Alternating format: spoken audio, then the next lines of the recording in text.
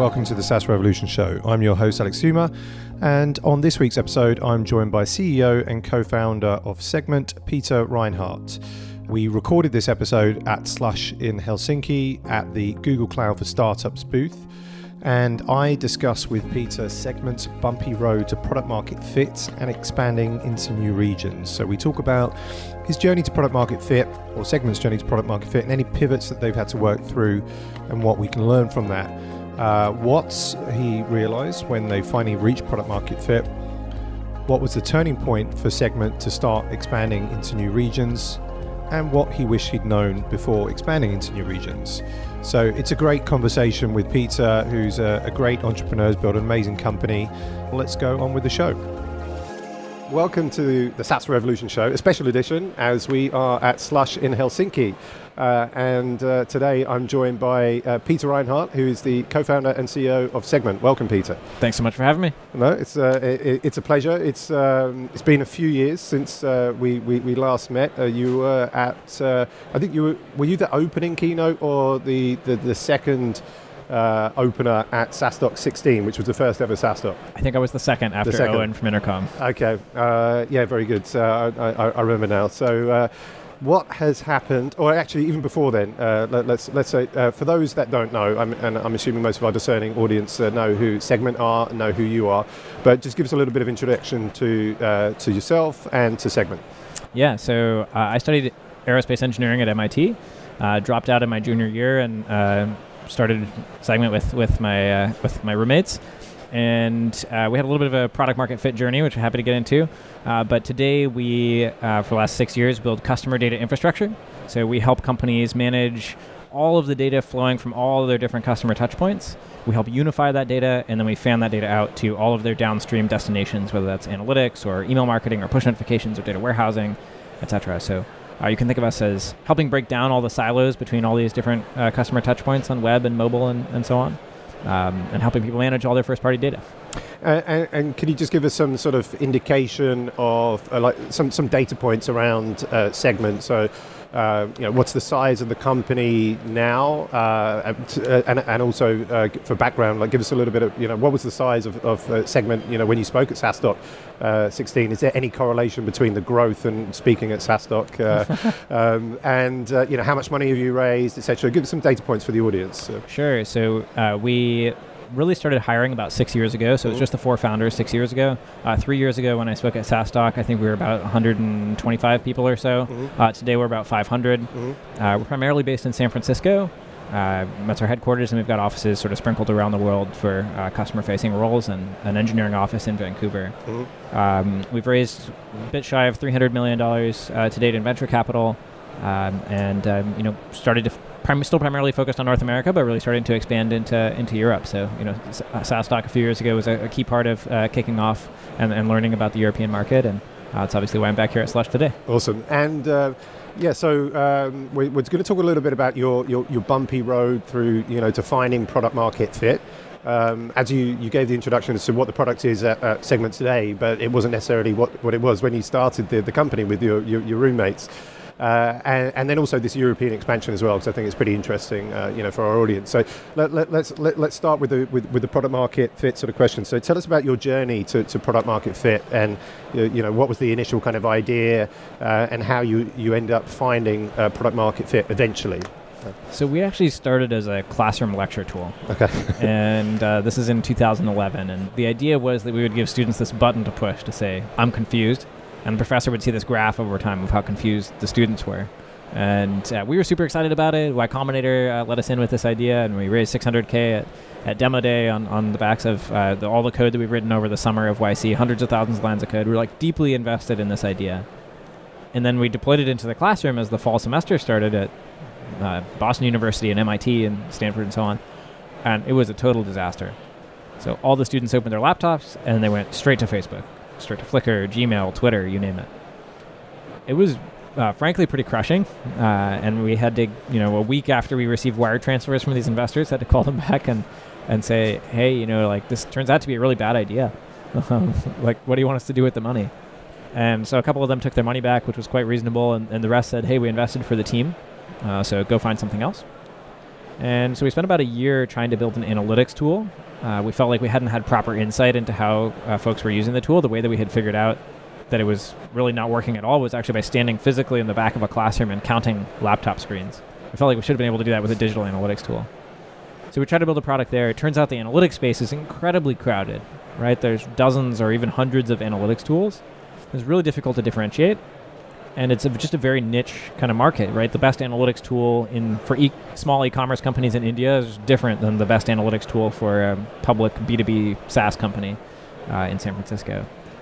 And so about now a year and a half in, and we realized that we were really sort of deeply failing at finding product market fit. We had about $100K left in the bank. We had about 6 months left to runway. Still just the four of us. And we realized we sort of get like one more shot on goal in terms of finding product market fit. It's a pretty like deep low point for us. How did you feel personally as a founder with like 100K left of runway? Super scary. Yeah. Super scary. And we had this conversation with Paul Graham at YC, and we sort of brought him up to speed, and we were walking around this little cul-de-sac by YC, and he sort of stopped and looked at us. And he's like, so you spent $500,000 and you have nothing to show for it. It's like crushing. Thanks, Paul. Yeah, I mean, like, true. Yeah.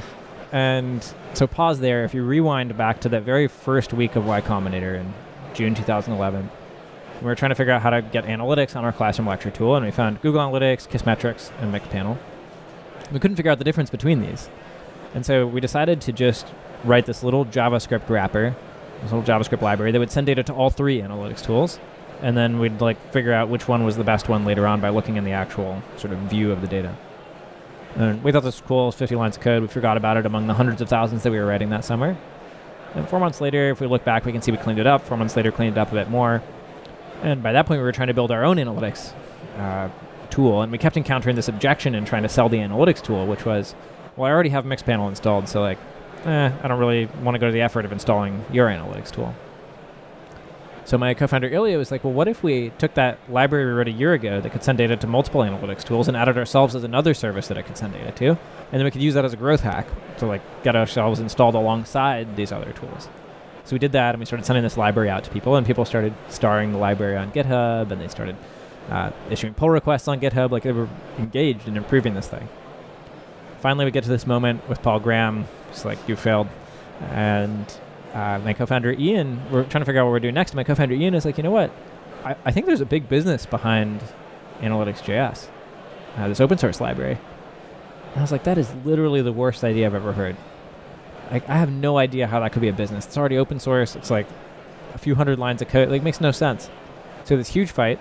I went home and was like trying to figure out how to kill this idea. And finally figured it out. Came in the next day. I was like, all right, guys, here's what we're going to do. We're going to build this beautiful landing page. It's really going to pitch the value of Analytics.js, this open source library.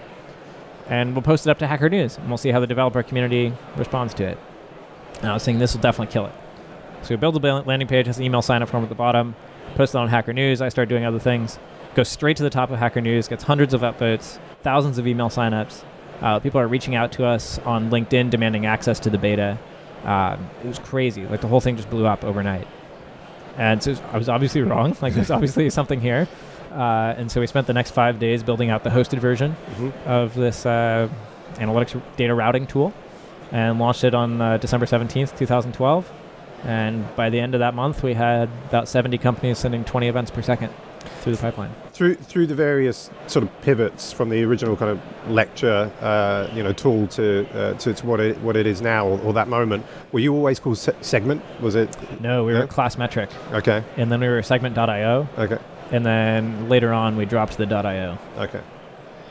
And so for your journey, so at that moment, I think you probably felt like, okay, when you saw all the upvotes, on Hacker News and all these kind of requests, and everybody saying like this is a winning product, did you feel then that, okay, that's it? We've identified like a problem that we originally perhaps didn't really kind of think was there, and finally we have kind of product market fit. Was it?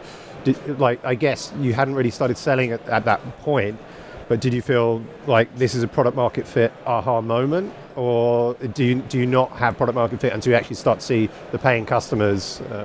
It was a very obvious product market fit moment for us. People were super supportive, very excited. were clearly starting to adopt it. They were issuing pull requests to improve the library. We had these thousands of people who'd signed up who were started emailing us immediately wanting to use the beta version of this thing, which didn't exist. It was very obvious that it had product market fit. Yeah. It was very unclear how much we could charge for it, but it was clear that it was something. And so we actually spent the following year after that just investing in basically free adoption. Okay. So we didn't really start charging for it. I think we were charging like $10 a month or something like that, which we were terrified to ask for. Yeah. We sent apologetic emails to every customer, handwritten, asking for $10 a month. Anyway, so we spent about a year just working on free adoption, improving the product, learning what it was that customers really wanted to get out of it, figuring out what the adjacencies were, not just web data, but also mobile data and server-side data, not just analytics tools, but also email marketing tools and heat mapping tools and so on and so forth. And so sort of building out a much more complete product, and then we started really charging for it and monetizing. So so after that year, then, and when you started charging it for it, monetizing it, how did you, where did the price point go from the $10 per month and and feeling like you had to apologize to the customers to that 12 months later? What was the price point? How did you get there? Did you feel apologetic at that time as well? Yeah, we had to learn a lot about price differentiation and how to package things so that people are paying more appropriately for the value that they're getting. So we still have a huge free plan today with tens of thousands of customers on it. Super excited about that. We have a startup program which gives a massive credit to startups for the first 2 years and up to a funding limit to really go deep on using Segment. But what we found is that in the enterprise and sort of mid-market and larger, there's a lot of willingness to pay, and it solves a huge problem for people to be able to unify and sort of manage all their customer data. And so we had to go through a price discovery process. And the way that you do that as a B2B SaaS company selling into one of these mid-market or enterprise companies is you just keep doubling the price. So every sales conversation with one of these enterprises, you double the price from what you charged last time, and you keep going until they push back. And in the moment that they push back is actually when you learn something. And we had this conversation with one of our early enterprise customers. We had the sales advisor, and he's like, when you go into this conversation, you're going to ask for $100,000 a year. Actually, $120,000 a year. And I was like, that's ridiculous. That's absurd. We're charging $150 a year. I can't go and ask for 1,000 times as much. And he's like, well, then I quit as your sales advisor. I was like, okay, all right, I guess I will. So we went into that meeting. The customer asked, or prospect asked what the price was. And I said $120,000, and I turned beet red. And the CEO at the company turned back and said, well, how about $18,000 a year? And I said, or he said $12,000. I said, okay, how about $18,000? He said, deal. So, in his mind, it was 85% off. In my mind, it was 150x the previous price point. And I think without that discovery process, you don't know what the value is, right? And later, now we have a whole number of contracts in the seven figures. That's still a fraction of the value that we're delivering to those companies. So I think as a B2B company, price discovery is incredibly important. And until you ask for the larger amount, you won't find out why not. And you won't find out really how people are valuing it. And therefore, you won't understand how to price it. And you were asking for, when you go into enterprise, annual contracts, so 1 or 3 year contracts. Yeah. Okay. And how often did you, what sort of percentage do you get for multi-year contracts with customers? Multi-year is a relatively small percentage, and it's usually on renewal. So usually the first contract is a year, and we make them successful. Sometimes in really large enterprises where they know it's going to take them a while to deploy, it's really important for us to have a 3-year contract. If they're doing a global rollout, they probably won't be able to roll it out in a year, right? A startup can deploy same day. An enterprise to really roll out globally across may take a year and a half, 2 years. And so if you just do an annual contract, you're actually setting yourself up for a churn and for the customer to be unsuccessful and unhappy. So in some of these situations, a 3-year contract is critical for the customer's success. So what would you say, in summary, around your journey to product market fit would be your kind of key lessons that you learned that you could kind of share with our audience if they're at a similar stage, if they're looking to get product market fit? Well, what is your lessons, advice that you can provide there? The most important thing is to be really, truly honest with yourself about whether you have product market fit or not. And frankly, if it's not clear, then you don't. And it's a really hard thing to accept as a founder because you often feel like you're a half step away from product market fit. There's one more feature, one more integration, one tweak, and then we'll have product market fit. I don't think product market fit is arrived at through tweaks. That's certainly not our experience. There's a lot of other companies where I don't think that was their experience as well, like Dropbox and Slack and Codecademy and pretty much every company that I know of that's had successful product market fit. You don't arrive at it through tweaks. Yep. But it's a very alluring kind of path to go down that ends up wasting an enormous amount of time and runway. And so I think founders need to be very brutally honest with themselves about whether they do or don't, and they probably don't. So let's switch into your, I guess, kind of European expansion or even global expansion, if indeed you are beyond Europe. So, at what point, can you give some indicators of what point you decided to go, into Europe? So, was it, a number of customers, certain amount of revenue, certain amount of capital kind of raised?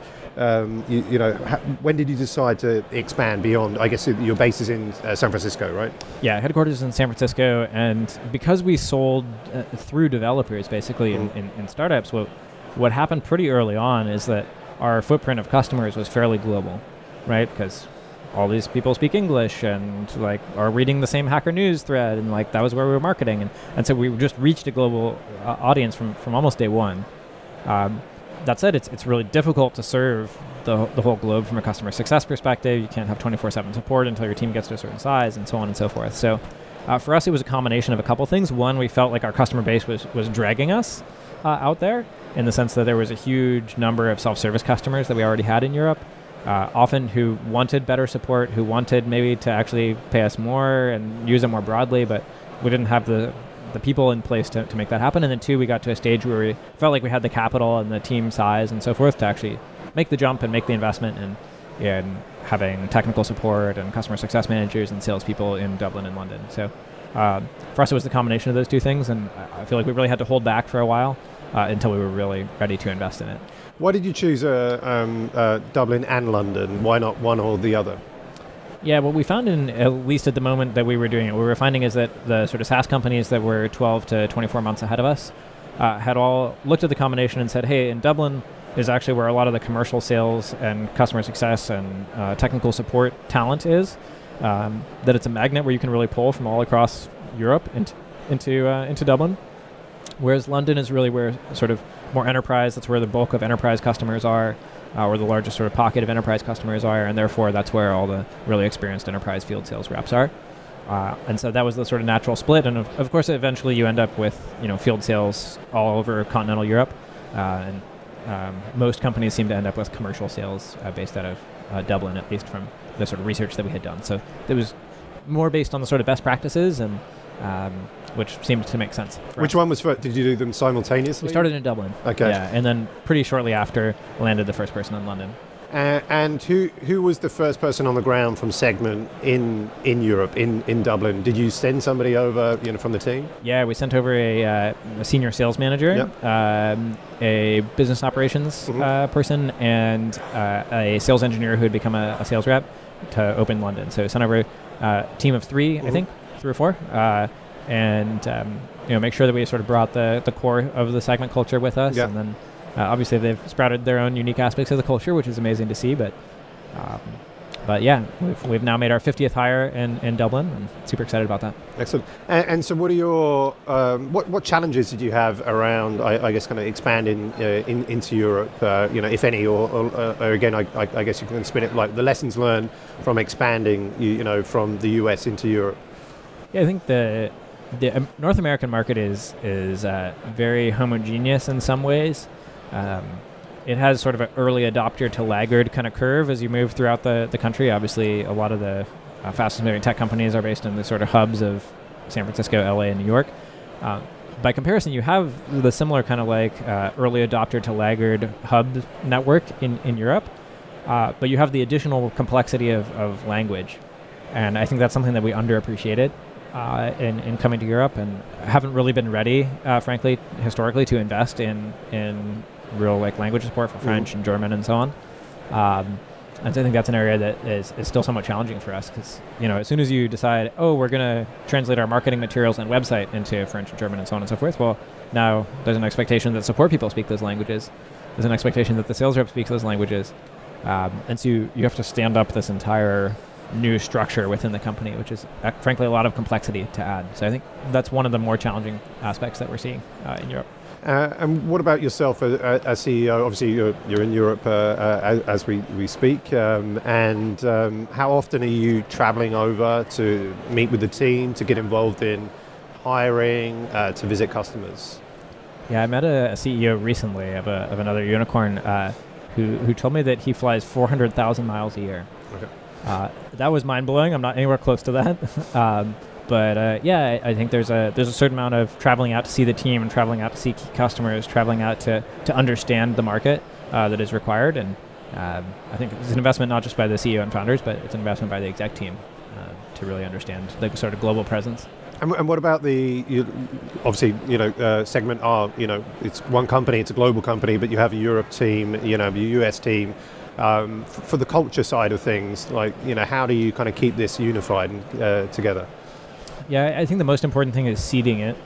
And so that comes both with the initial landing team and then also with ensuring that senior leaders are interviewed for the region, are interviewed as well back in San Francisco. So those are probably the two most important things. And then, culture permeates through a lot of things. It permeates through how people are rewarded, how people are recognized at all hands, how people are promoted, how they're fired, how performance reviews happen. A lot of these things are not time zone or regional.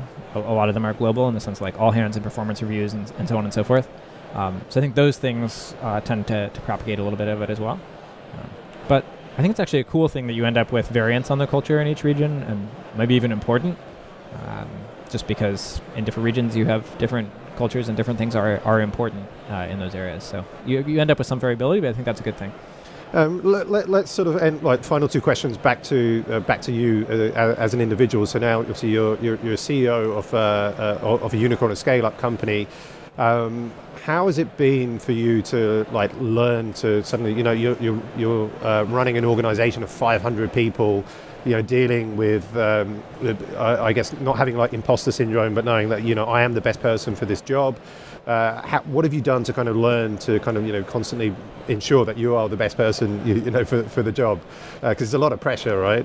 You've got the 300 million raise, you've got 500 people, obviously the IPO probably, will be next up, right? How has it been for you in that kind of learning to be a CEO? I don't know if I ever have told myself I'm the best person for this job. I think my approach is maybe more of like a slope of, am I getting better towards being able to do this job? And I think what I find is about once every 6 months or so, I have this very disorienting moment where I come into the office, I answer the 2 or 3 emails that are in my inbox, which is very light, and then I look at my calendar and there's a blank spot for 4 hours. And it's very disorienting. I look at my to-do list, there's nothing to do. So there's this moment that happens every 6 months where I don't have anything to do.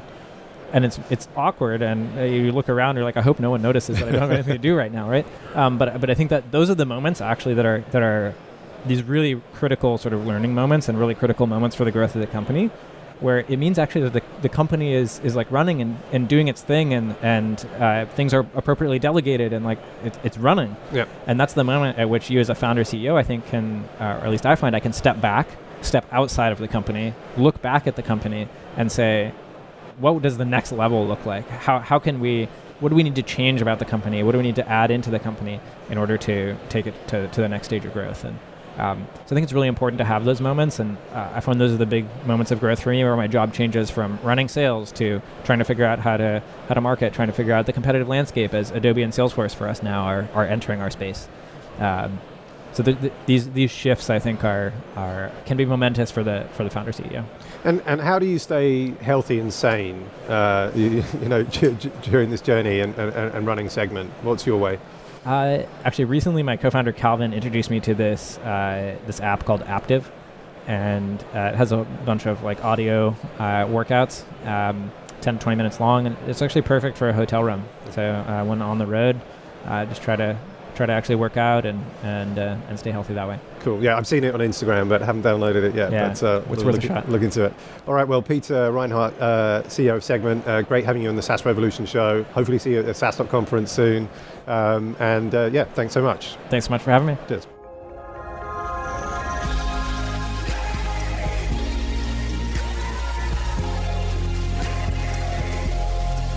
I hope you enjoyed this week's episode of the SaaS Revolution Show with Peter Reinhardt, CEO and co-founder of Segment. And if you like this episode, we would appreciate it if you rated and reviewed us on iTunes. Next up for SaaS Doc, we are in Sydney on December the 3rd and the 4th, bringing the Australia New Zealand SaaS community together with our startup programs, our boot camps, our conference, and of course, SaaS Doc at night. So it's going to be great. If you're in Sydney, in Australia or New Zealand, join at saasdoc.com/Australasia to get your ticket and hopefully see you there.